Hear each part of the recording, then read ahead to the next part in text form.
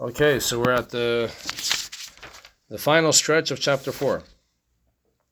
Okay, so we're on page 16 in the red book, if you have the red one, and it's on the right side towards the bottom, 29th of Kislev, with an asterisk. You know why the asterisk is there? Huh? Asterisk. Okay, I said it wrong. The English teacher is already correcting me. Asterisk. The little star. The little star. Yes, the reason is because there are some years that the month of Kislev sometimes is 30 days and sometimes it's 29 days. So if it's a year that it's only 29 days, what it's telling you is make sure to do 29 and 30 of Kislev on the 29th of Kislev, and then you'll be up to the 1st of Tevis later on. But anyway, all right, let's get back to the point of the class, which is to learn chapter 4. So what do we know so far from chapter 4? In general, chapter 3 and 4 are dealing with the makeup, the biology, the anatomy. What's the difference? I'm not sure. But the anatomy of the soul, specifically the divine soul. So we explained in chapters 1 and 2 that we have two souls. We have the animating soul and we have the divine soul. In chapter 3 and 3 and 4, we start to learn about what are these souls made up of? What are they? So 3 and 4 talk about the soul. 5 is going to talk about Torah, which is a very fascinating chapter for itself. And in chapters 6 and 7 and 8, I believe, we learn about the animating soul. So we're going through a process of getting to know who we are. So here we're exclusively speaking about the divine soul. The divine soul, the only capacity it has is to function in the knowledge of God, the love of God, fear of God, and the thought, speech, and action of Torah and mitzvahs. The divine soul does not engage itself in anything that is not exclusively divine. Okay? So if you're doing something that has no divine connection, you know for a fact that your divine soul is not involved. At least intentionally. And, it's not functioning that way. I was going to ask you that. I say intentionally, you could say, I'm having a meal. But if I think about that, I'm going to read a Torah book afterwards or something. And I'm using that energy for that. So that's a good question. In other words, when you eat a meal, and while you're eating the meal, you're thinking about doing a mitzvah. The reason why you're eating the meal, in order that you should have the strength to do a mitzvah. Does that mean that your divine soul is engaged in eating the meal? But you have to say the blessing first. So that's for sure. That's even if you don't have that in mind. Huh? If you don't have that in mind and you don't say a blessing, then you're doing a sin when you're eating. Yeah, but when you say a blessing, you already got your... not so simple. Not so simple. I'm not going to give you... In other words, like this. On the one hand, they'll say, if you said a blessing, that's great, that's wonderful. And not so simple. Get involved, your divine soul? Your divine soul is not... Your divine soul is definitely involved in the blessing. If it's involved in chewing the food, I'm not so... I don't know. It's a good question. Depends on... When you're eating on Shabbos, your divine soul is involved. Shabbos is special. When you're eating a mitzvah meal, your divine soul is involved. We got totally off topic, but I'll just tell you this. There was a chassid, a Hasidic Jew who lived 200 years ago, 150 years ago. His name was, actually I forgot if it's the father or the son, irrelevant. The point is that there's something called a mitzvah meal, right? What's a mitzvah meal? Let's say a bris. Having a meal by a bris or by a wedding or by a pidyon, a ben, these are mitzvah meals. Another opportunity for a mitzvah meal is if you make a siyum, a conclusion on a tractate in the Talmud. Fine. If you conclude a tractate of the Talmud, so then the meal that you have in connection with that celebration is a mitzvah meal.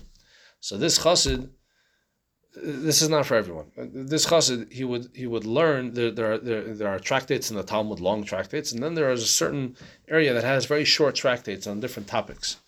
He would learn one of the short tractates every single time he would have a meal. He would learn one of the short tractates beforehand, so that the meal that he was eating was a mitzvah meal. Right? It's not for everybody, but once you're going to learn Chassidus, and you're going to learn how the Tanya sets down the parameters of what is good and what is bad, what is divine, what is not divine, etc., you can start to appreciate what was he trying to accomplish here. And you see that he was trying to accomplish something very important and very profound. He wanted to be engaged with his divine soul all the time, even when he's eating. Right? So, in chapter 3, we learned that the divine soul is comprised, the essence of the soul is comprised of intelligence and emotions. That's the consciousness of the divine soul, of every soul. Because every soul is an energy, is a consciousness which has intelligence and emotions. You know things, you understand things, you reflect on those things, and then you have feelings for them. Either feelings of closeness, love, or feelings of fear. Right? You want to separate yourself from it, you want to go far away from it, etc. So that is that's the, how do you say, the essential anatomy of the soul. Then there are the garments of the soul. That's what we learn about in chapter 4. What's the deal with a garment? So a garment is not a part of you, right? Your shirt, your pants, they're not part of you. What are they?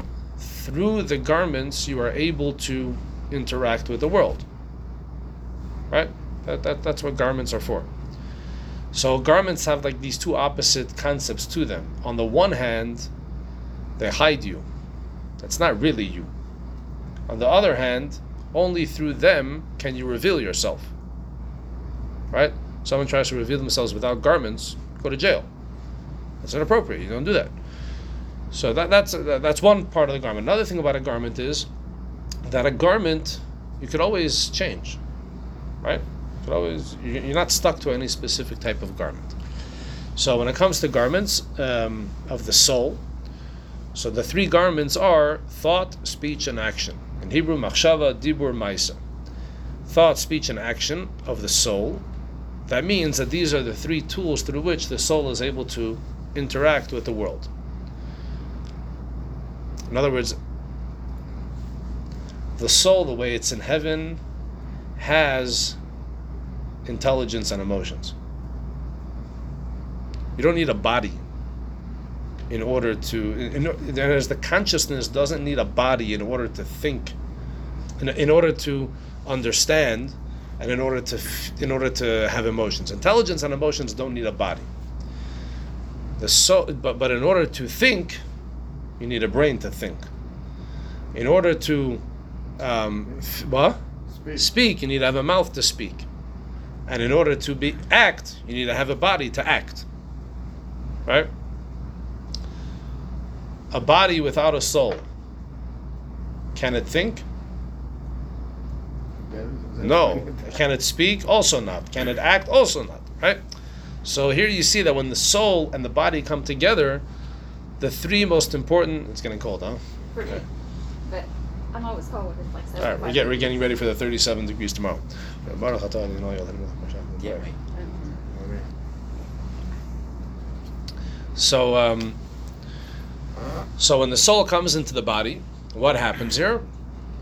What's unique about this relationship is that now the three levushim, the three garments, become activated, right? There's thought, there's speech, there's action. When we're speaking about the divine soul, the nefesh elikis, the divine soul, what type of thoughts, speech, and action happen when the divine soul is enclosed in the body?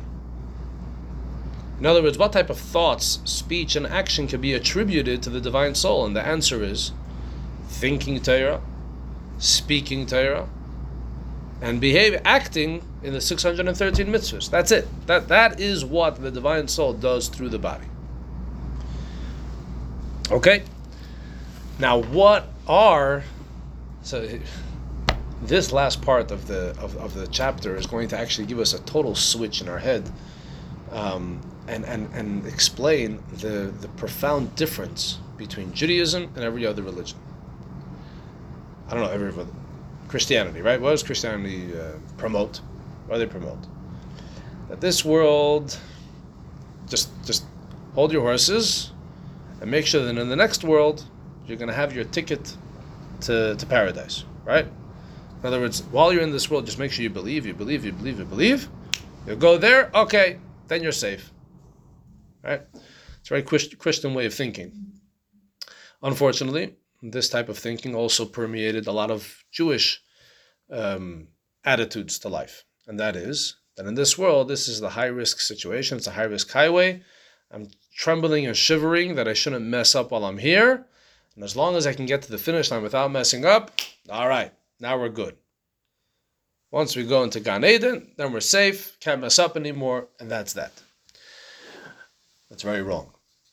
It's a very wrong perspective on Judaism, on life in general, etc.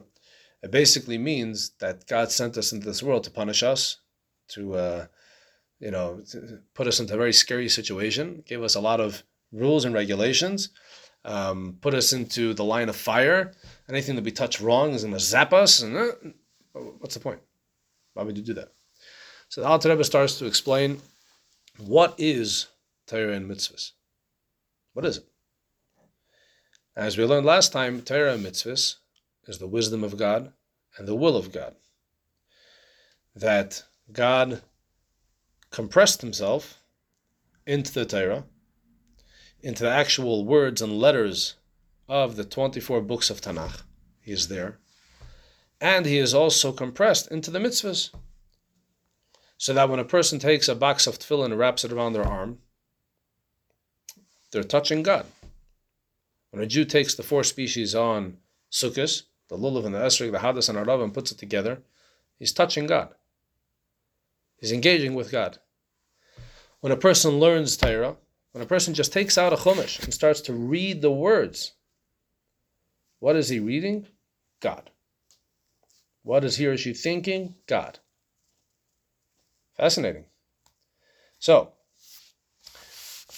these are the things we're able to think, speak, and act. Now, all of these things need to have an engine. They need to be motivated, right? You have to be motivated to think this, to speak this, to do this. What motivates you to do it? Your intelligence and your emotions, this that you understand God and that you have a passion for God, that's what motivates you, right? So it's not like there's the soul that has intelligence and emotions, and it also has 3 garments. And it could engage in the garments without the soul itself being involved. No, the soul itself is also involved in that. So when a person does a mitzvah, it's not just the garment of action being involved in doing the mitzvah. My intelligence and emotions are motivating me to do the mitzvah, so they are involved in the mitzvah itself. Right? So now let's continue on page 16, on the right side on the bottom. Thus, since the Torah and its commandments clothe all 10 faculties of the soul with all its 613 organs from head to foot, so the soul, is altogether truly bound up in the bundle of life with God. And the very light of God envelops and clothes it from head to foot. As it is written, God is my rock, I will take refuge in him. And it is also written, you will envelop him with favor, as with a shield. That is to say, with his will and wisdom, blessed be he, which are clothed in his Torah and its commandments. You want to be surrounded by God? You want to be enveloped by God? You want to be inside God? Do a mitzvah. Because when you're doing a mitzvah, what are you doing? You're engaging in God. You'll say, how is it possible for God to be in an esrog? Well, that he said a little bit earlier. He says that's why Torah is considered like water. Because just like water naturally flows downwards, so too, God, his wisdom of the Torah, etc., comes downwards, and it has progressively descended through hidden stages, stage after stage, with a descent of the world. There's a lot of words that we have to understand what they mean, but the point is that God chose to bring himself down and enclothe himself in an esrog. When you take an esrog and not make jelly out of it, when you take an esrog on the 15th day of Tishrei, and you take it together with a lulav and a hadas and a arava, and you make the bracha, so now you're becoming one with Hashem. It's an amazing thing. It's an amazing thing. The same like we put tefillin every day. Tefillin every day, not on Shabbos. No. Right? And they're giving tzedakah. Right? Giving tzedakah is a mitzvah. Or I don't know, take any mitzvah. Anytime that you're doing a mitzvah, if it's a real mitzvah, not if it's a fake mitzvah, right? You know what fake mitzvahs are? Taking garbage out of the water or something. Does it say that in the Torah? You should take garbage out of the water? Oh, okay, so it's not a mitzvah. It's a nice thing to do, but don't give it the word mitzvah. Mitzvah, you know, the world is a very funny place. You know how people say, I hope I don't insult you. I don't insult you. Yeah, I hope I don't insult you. I don't know what Hanukkah is. I don't know what this is. I get insulted when people use the term mitzvah for something that's not a mitzvah. Why do I get insulted? I don't care. Say whatever you want. Mitzvah doesn't mean good deed. Mitzvah doesn't mean good deed. Mitzvah means connection, a connector. Imagine you go to an electrician and you show them a yarn and say, hey, isn't this a wire? What's the electrician going to tell you? No. What do you mean? I identified it as a wire. I'm calling it a wire. This should be a wire. Put this in your toolbox. You're like, what? Get out of here. What is this? That's an insult to the world of electricity. A string of yarn is not a wire. Next. It doesn't hold energy. It doesn't work. Anyway, that was just a side point. So, getting back to this idea here, through doing a mitzvah, it's not just you're doing an action and that's that. Your entire consciousness, your entire self is enveloped in God now, which is amazing. On the bottom of a gravestone, traditionally we have 5 letters: Taf, Nun, Tzadik, Beis, Hey, it means Tehei Nishmosei Tzrura B'Tzrar HaChaim. May their soul be bound up in the bond of life. The soul went up to heaven, so it's bound up in the bond of life. Over here, Alter Rebbe says, you want to be bound up in the bond of life? Do a mitzvah. When you're doing a mitzvah, you're bound up. Every single part of you is bound up in the bond of life. When the soul goes to heaven, boom, it's bound up in the bond of life. When the soul is down here, how many opportunities does the soul have to be bound up in the bond of life? Depends on you. Multiple. Depends on me. The opportunities are there. You can do opportunities, them or not. exactly, but opportunities are there. Yeah. The opportunities they abound. They abound unbelievably. And that's why, let's continue here. Hence it has been said, better is 1 hour of repentance and good deeds in this world than the whole life of the world to come. Some people will be like, I don't understand. What do you mean? The world to come, isn't that the whole point of life? Isn't that the whole point of existing? Isn't that the safest place to be? But no, the Mishnah says differently. The Mishnah says it's better to have 1 hour in this world with good deeds and with repentance than the entire world to come. What is that supposed to mean? So it's not just about the fact that I just said that you go to heaven, you're bound up, that's one time and that's it. And here you have so many opportunities. It's not just about quantitatively. It's not just about quantity. It's also about quality. And here the Alter Rebbe is going to say something that is a bombshell. It says, when you go to heaven, what's happening there? What's happening in heaven? What's happening with the soul in heaven? What's the pleasure of the soul? Study Torah. The mitzvahs are dead while it's dead. So what happens is when the soul goes to heaven, it receives pleasure from basking in the truth of God. That's the idea here. In other words, trying to find a good way of describing this idea. Imagine you had like a theory in your head, a theory, and finally you bump into a video on YouTube that's actually, confirming every theory you had. How good does that feel? How addictive does that become, right? Anyway, so here, the soul knows that there is a God, right? The soul loves God, understands God, etc. But here in this world, there's a tremendous frustration. God is just not, it's not visible and is not tangible and just not relatable for all intents and purposes. But when the soul goes back up to heaven, it's basking in the light of God, in the truth of God. So that's wonderful and beautiful. What's the problem? The soul is back. The soul is appreciating the truth of God. On whose terms? on the soul's terms. Everything that you understand, everything that you appreciate, everything that you relate to, it's all on your terms. What's the problem with a soul basking in the light of God on its terms? The soul has an inherent handicap, and that is that it is a created being. It's not physical, it's not tangible, but it's a created being. And God is the creator. The created being cannot understand, perceive, and appreciate its creator to the fullest. It's impossible. It's an impossibility. So even when the soul is in heaven, the whole thing, and it's basking in the light of God, and it's having the best time in the world, but it's all on its terms. It's not on God's terms.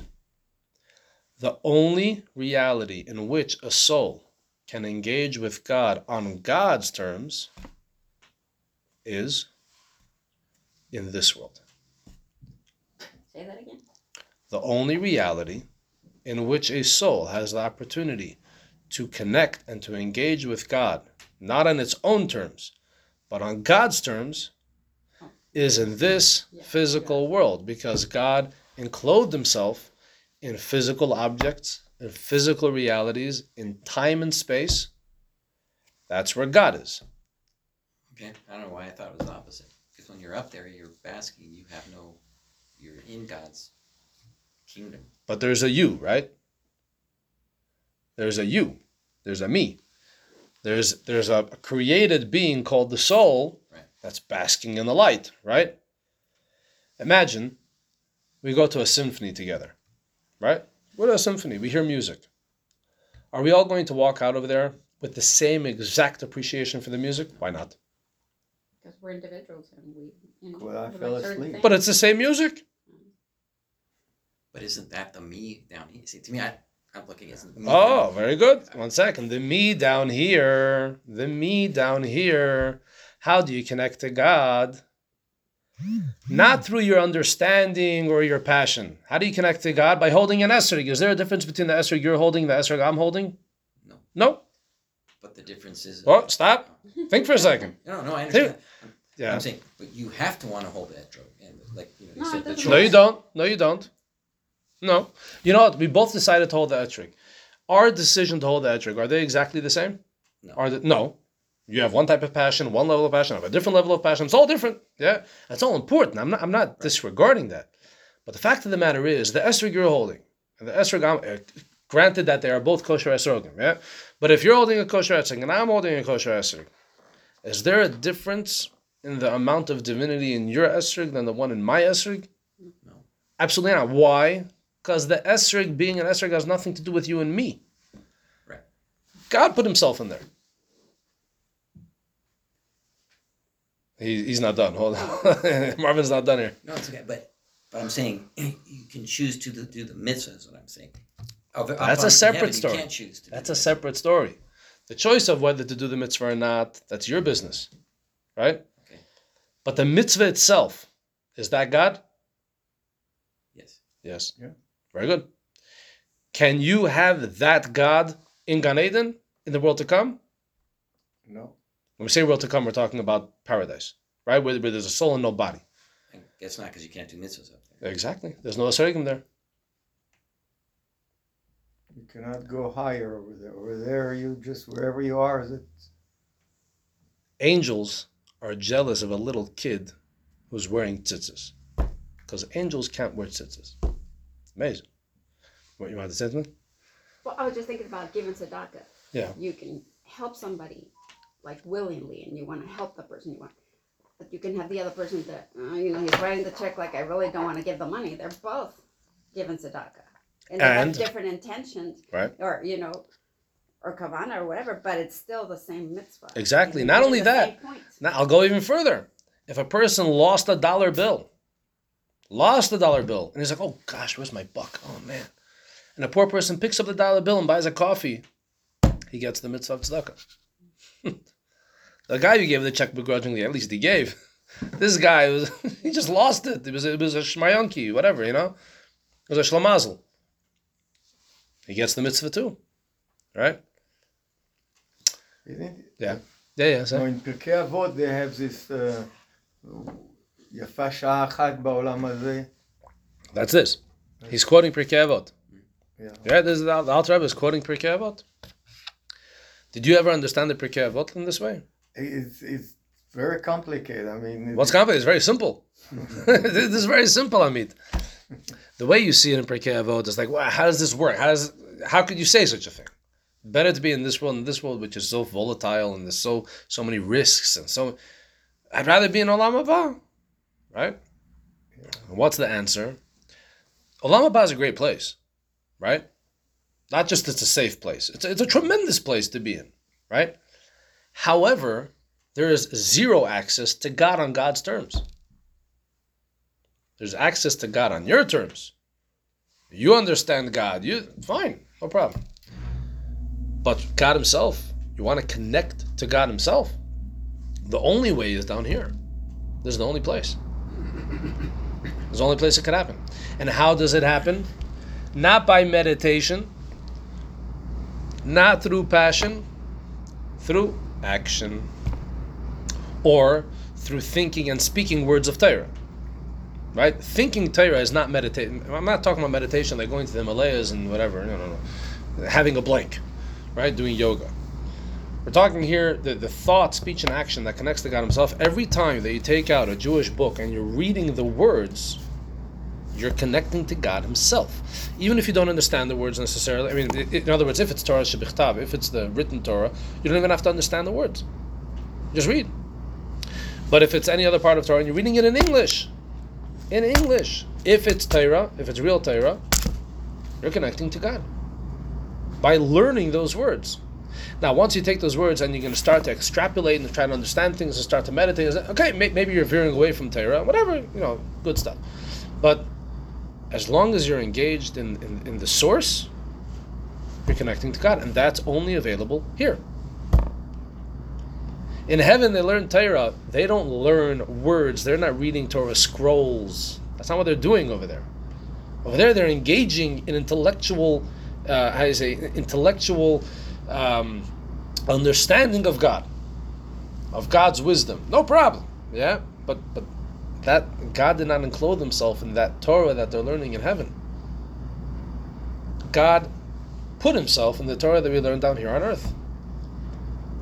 That's why we say in the prayers, and you're never going to unsee this anymore, but if you look at the Shmona Esrei, the Amidah prayer, the very last blessing starts off Sim Shalom, right? You should bestow peace and goodness and blessing.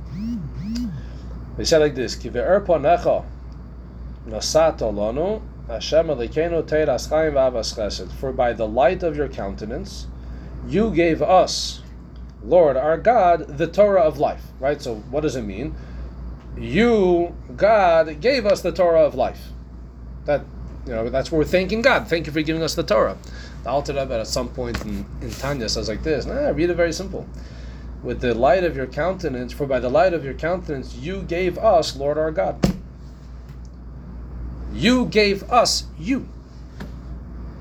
When God gave us the Torah and gave us the mitzvahs, he gave us himself. He gave us the opportunity to be one and to be engaged with God himself. And there's only one place where that can happen, in this world. So let's continue in the Alter Rebbe's words. 4. The world to come is that state where one enjoys the effulgence of the divine presence. You appreciate the revelation of God, right? It's all good. Which is the pleasure of comprehension. Yet, no created being, even celestial, can comprehend more than some reflection of the divine light. That is why the references to the effulgence of the divine presence, Ziv HaShechina. Right, when you're here, are you able to touch the sun? Are you able to benefit from the light of the sun? Yeah. Is there sunlight? Sure. That's not the sun itself. In heaven, they're benefiting from a ray of God, the light of God, God himself. You're a created being. You're garnished. You're nothing. You can't touch that stuff, right? But As for the essence of the Holy One, blessed is He, no thought can apprehend Him at all, except when it apprehends and is clothed in the Torah and its mitzvahs. Only then does it truly apprehend and is clothed in the Holy One, blessed is He. Inasmuch as the Torah and the Holy One, blessed is He, are one and the same. Yeah? So because the Torah and God are one, when you engage in Torah, when you do a mitzvah, you're engaging with God Himself, you're one with God. But then a person is going to say, really? An esrig, that's God. Or when I'm learning Torah and I'm learning that there are these two guys fighting over a handkerchief, a scarf. Fighting over a scarf. Are you guys nuts? And when I'm learning about Reuven and Shimon fighting over a scarf, I'm touching God. These petty little clowns fighting over scarves. For although the Torah has been clothed in lower material things, it is by way of illustration like embracing the king. What happens when you embrace the king? There is no difference in regard to the degree of closeness and attachment to the king, whether while embracing the king, the latter is then wearing one robe or several robes, as long as the royal person is in them. Aha! I want to hug the king. So the king comes out with his shirt and his jacket and his this and his that. He says, okay, give me a hug. No, I want to hug the king. I don't want to hug the robes. You idiot. You're not hugging robes. When you're embracing the king, who's in a bunch of robes, you're embracing the king. You can run on saying, I embrace the king. Yes. Well, you have to have DNA samples. That's not embracing the king. Right? So that's the idea. You're touching us. This is God. This is why shouldn't it be God? God clothed Himself at this level, at that level, at that. Oh, okay. In an esrog, He clothed Himself there. And when you're touching the esrog, when you're holding the esrog, you're making the blessing on the esrog together with the other three kinds, you're hugging the king. This doesn't look like God. True. Doesn't have to look like Him, but He's there. Right?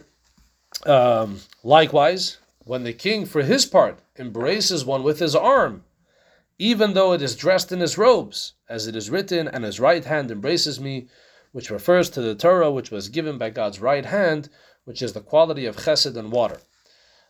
So there's us embracing the king, and then there's the king embracing us. Yeah, what's the difference? I mean, basically we're going to realize that when we do a mitzvah, we are hugging God. When we learn Torah, God is also hugging us. We're going to learn more about that in chapter 5. But the idea is, once you realize and understand that there's an address to God, so at that point, realize that every time you're doing a mitzvah, you're embracing God, you're touching God, you're one with God, etc. Even though sure doesn't look like God, sure doesn't sound like God, yeah, because God, He's hugging us. He's hugging us, but He has a lot of clothing, a lot of things, etc. And no, you're not touching the, no. But even though He has so many robes and so many clothing, He's there, right? So then you're hugging Him. Then you're one with Him. And that's what Torah Mitzvahs is all about. And that's why the divine soul is actually specifically wants to be here. It wants to be here. It's very challenging to be here. It's complicated. There's a story told that there was once a soul on the way down to be born, and there was another soul on the way up, right? And they meet halfway. So this guy is a young, ambitious soul coming down to the world, and this one is already, he's coming back up. So he says like this. They meet in the middle. He said, tell me, what's going on down there? He says, down there, there's a lot of opportunities, really. He says, for example, you can wear tzitzis. How much is tzitzis? $35, $40. You can get tzitzis. No, what else is down there? During Sukkot, esrog. What's an esrog? It depends. I mean, you can get one for $20. You can get one for $500. Anyway, he's going on, he's describing all the mitzvahs and saying, how much they cost. So he says, so it's a good life. So the experienced soul says, until you have the money to pay for all the mitzvahs, the neshama already krichtaroi, so the neshama is already going out of your body. You already want to die. What was he basically saying? You're right. this world is so much opportunity, etc. But there's also so much challenge that's thrown in your way that you don't take it for granted, right? You're gonna have to work. You're gonna have to make, as Marvin said, you have to make a choice to do it, and that's true. That's true. But the one thing we do need to know before we start figuring out how to make the choices and how to make the right choices, etc., we have to know the playing field. We have to know what's happening here. We have to know where we are. If you live your life thinking that living Jewishly is all about making it to the finish line and having a good place in the world to come, so then you are not going to, in other words, like this. If the whole point of living in this world and doing Torah mitzvahs is in order that I should make it to the finish line, so then I just want to take care of myself. I want to take care of myself and make sure that I make it to the finish line. No one bothers me. But if the mitzvahs that I'm doing here in this world and the Torah, etc., this is my opportunity to connect to God, right? At that point, I don't want to be the only one connecting to God. Let's get everyone to connect to God. Now we can understand and appreciate why we would be so desperate to get a Jew to put on tefillin even once. If it's all about the place in the world to come, you say, what is one time wearing tefillin does help you in the world to come, but what does one time a Jew eating kosher or eating a Shabbos meal help him in the world to come? Only one Shabbos meal his entire life. What does he gain? The answer is that's not the point. Because in this world he was able to engage in a Shabbos meal, hear Kiddush, and make Hamaitzi, and have a Shabbos meal, he's connecting to God. What a tremendous opportunity. And if I invite him once and he says no, am I going to stop inviting them? I'm giving them an option to get involved in such a treasure. But I have to know this. I have to know that this is what's at stake. It's not so much the destination as the journey. The journey is the destination. Journey. No, but I mean, like when God tells in Lech Lecha, like leave and go. He doesn't really tell him where. He's right. Like, go. So it's not where you're going to go as much as the journey. Very good. Yep. And the journey itself, that's where God is. Yeah. God is in the journey of this world. Specifically in the physicality of it. And when it comes to physicality, everyone could do the same thing. Right? As long as they have the right physical stuff. So when I find a Jew on Sukkot and I offer them a lulav and esrog, and he doesn't even know what it is, I just hold this, let's say a blessing. And he does, he's connecting to the same God that I'm connecting to when I'm in the same way. What if it's a man or lady? She don't have this mitzvah to do it. She has other mitzvahs. Huh? She has other mitzvahs. First of all, a woman could do. She has a those mitzvah. Why not? specific She mitzvah. could choose to do the mitzvah. Why not? Hmm? You want to go into the halachic questions if a woman is obligated to do the No, lulav and if esrog? somebody the they same don't point. really have to do the mitzvah, No. if he still gets the benefit of. if Depends. it's not- It depends. For that, we have a Torah and we have instructions. It's not a simple thing. It's not simple, right? You can't just go and pick and choose mitzvahs. You can't just say, "Oh, let's do these." If I take a lulav and esrog today and I say, "Oh, let's do a mitzvah," it's not a mitzvah. It's not the right day. What are you doing? Yeah. In other words, God is also very picky. By the way. Yeah, Very, because very you picky. say if you do it, even if you don't know what you're doing, you still. If you're doing it right and you don't know what you're doing, you still do the mitzvah. But if you're not doing it right, you're not doing the mitzvah. You still have a connection Right, with you're still God. engaging, is what you're saying. You don't have the divine If you're doing it engaging, right, even if you're you're doing it right. Right. So, If you know what it's about. the only way to know if you're doing it right is if you're in touch with someone that knows what's right and what's wrong.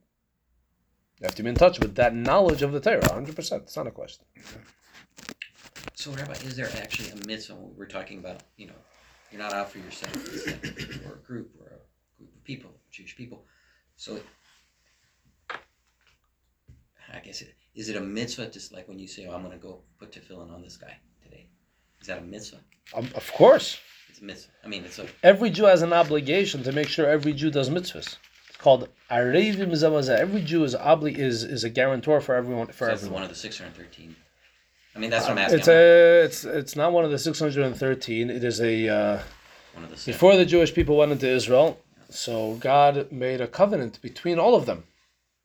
Everyone is obligated with each other's mitzvahs. You have an obligation to make sure I do my mitzvahs. You know that? You have a religious obligation to make sure that I put on tefillin every day.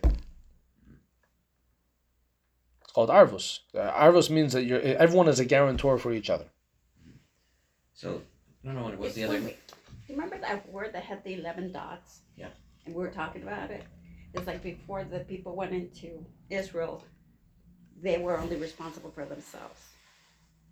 But once they went into Israel, it's a one. It's like the whole. Moshe and I were Israel talking one. about it the other day because I was reading. I was going to ask you about it, and I asked. I don't know how we got on the conversation, but Shema Yisrael, Hashem Elokeinu, Hashem Echad. And I thought, I'm praying, but I'm not praying. It's not a prayer to God. It's not like a Baruch Atah Hashem. It's Hear, O Israel, the Lord is our God. The Lord is one. And I thought, oh, that's when Jacob lifted his feet and he talked to all his sons, and they said, Hear, O Israel. We got it. The Lord is our God. The Lord is one. So it makes me think. And Moshe said that it's kind of what you're saying, that hear, O Israel, let's not forget the Lord is like, we're all in it together. Like that's what Or I'm maybe talking it's about. hero Israel Rabid. Mr. Marvin, you're also Israel. You're also a Jew, right? It's a meditation to yourself. So is that what it is? Or is it Shema Yisrael is a meditation. It's not a prayer. It's not officially a tefillah. It's not a prayer. I mean, It's you're not a prayer. saying it to God. No. Hear, O Israel, the Lord is our. We're saying It's a meditation. It's It's a a statement. declaration. Yeah, it's a declaration, which is a meditation. It's also a prayer, by the way. One day, we're also saying is Hashem Elokeinu. Today, God is our God. One day, God is going to be the God of everyone. Echad. It's going to be one. Whatever. That's in the Aleinu. So you could take the Shema and you could take a bunch of different ways. Sure. Yeah. Alrighty. So what's the takeaway from chapter 4? We are in the best place. Being here in this world, being alive, is the most important thing. I'll just end off with one. There was a Chassidic Jew who was, he was a tremendous Chassid, etc., and he would work on himself that he shouldn't benefit, have any pleasure from this world. So he never slept on a bed. He slept on a bench. If you sleep on a bench for 20 years, it does something to you. At one point he became very, very ill to the point that he wasn't even able to put on tefillin. It wasn't just his body was not able to do it. And he commented and he said, sleeping 20 years on a bench brings you to a certain level of appreciation in God and divine sensitivity, etc. So he said, better to be alive one more day to put on tefillin than to have the 20 years of this divine service and have this divine sensitivity. He was basically saying it wasn't worth it. It wasn't worth it because it's better to put on tefillin one more day of life. So another Hasidic Jew that heard that, he said, to have that appreciation, you need to sleep on a bench for 20 years. To realize how precious one wrapping tefillin is. But anyway, it's a catch-22. The point is, I'm not telling everyone to sleep on benches. But make sure that everything we do is mitzvah-oriented, because that's the way that we actually connect to God Himself. Alrighty, and with that we will conclude today's class. And join us next week.